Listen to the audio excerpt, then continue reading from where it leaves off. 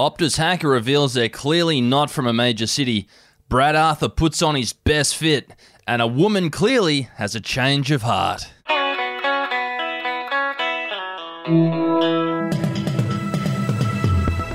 Hey, I'm Effie Bateman, and this is your Daily Batuta for Tuesday, the 27th of September. And I'm Errol Parker. Making news this afternoon, police have determined the Optus hacker probably isn't from Sydney after asking for a modest $1 million ransom. Yes, investigators have been able to narrow down the Optus hacker's whereabouts today after they asked for a pathetic $1 million ransom that anyone on the Optus board could pay from their Everyday Saver account. Speaking to the media this morning in Sydney, Detective Declan Taylor from the Australian Federal Police has said the team was buoyed by the news, but will not rest until they unfuck this pooch for the Optus shareholders. He said if he asked for somewhere in the ballpark of 20 million, then yeah, we probably would be looking in Australia, but that fact is that $1 million Australian pesos won't get you very far.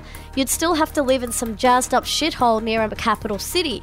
$1 million in Bitcoin wouldn't get you very far either. So we know this son of a bitch doesn't live in Australia. I reckon it could be a teenager because they've gone back and said, oh, look, we're not going to release it anymore. With this, there's too much heat. Sounds like they've gotten in trouble by their parents or something.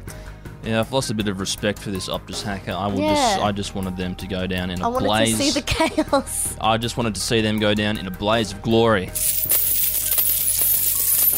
Speaking of going down in a blaze of glory, Eels fans starting to believe as Brad Arthur rocks up to Paraleagues in Jack Gibson's kangaroo fur coat. Pandemonium will break through the western suburbs this weekend as the embattled Eels take to the Sydney Olympic Park for a battle of the West against their neighbours, the Penrith Panthers. No club in the entire NRL competition has a longer premiership drought than the Eels, who have grinded their way to the big dance with a 24-20 preliminary win over the Cowboys in Townsville on Friday night. Reports coming out of the Paraleagues can today confirm that Eels coach Brad Arthur has just arrived in Stirlo Sports Bar, dressed like a premiership-winning coach.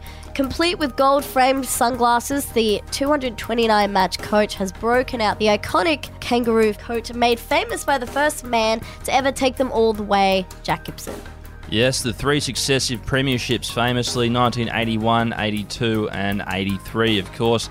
But witnesses say that Arthur does not even appear to look uncomfortable in such a glitzy number, with excitement bubbling from Para Lane all the way through to the Pokies. Well, good luck to the Eels, I say. And our last story of the day has a headline that reads, "Child-free woman having a nice interaction with toddler informed she, quote, must be changing her mind."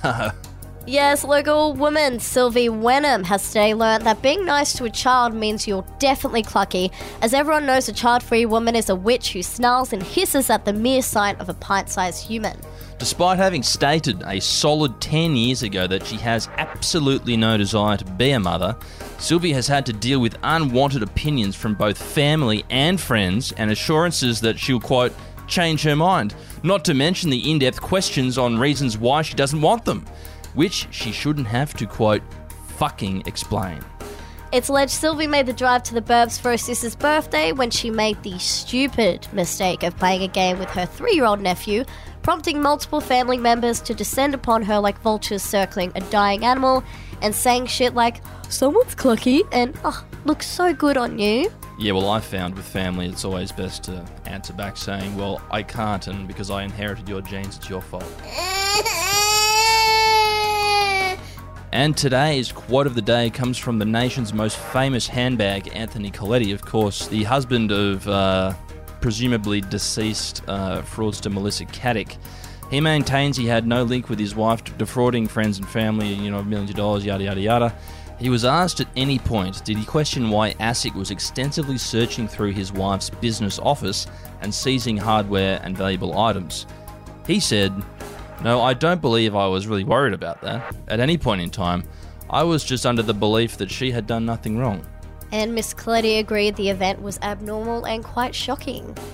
Sounds like a wife who's trying to convince herself that her husband's not cheating, so doesn't look at the phone, doesn't want to know. Yeah, I think we can just draw a line through this whole affair and, if you got hoodwinked, tough titties, as they say in France.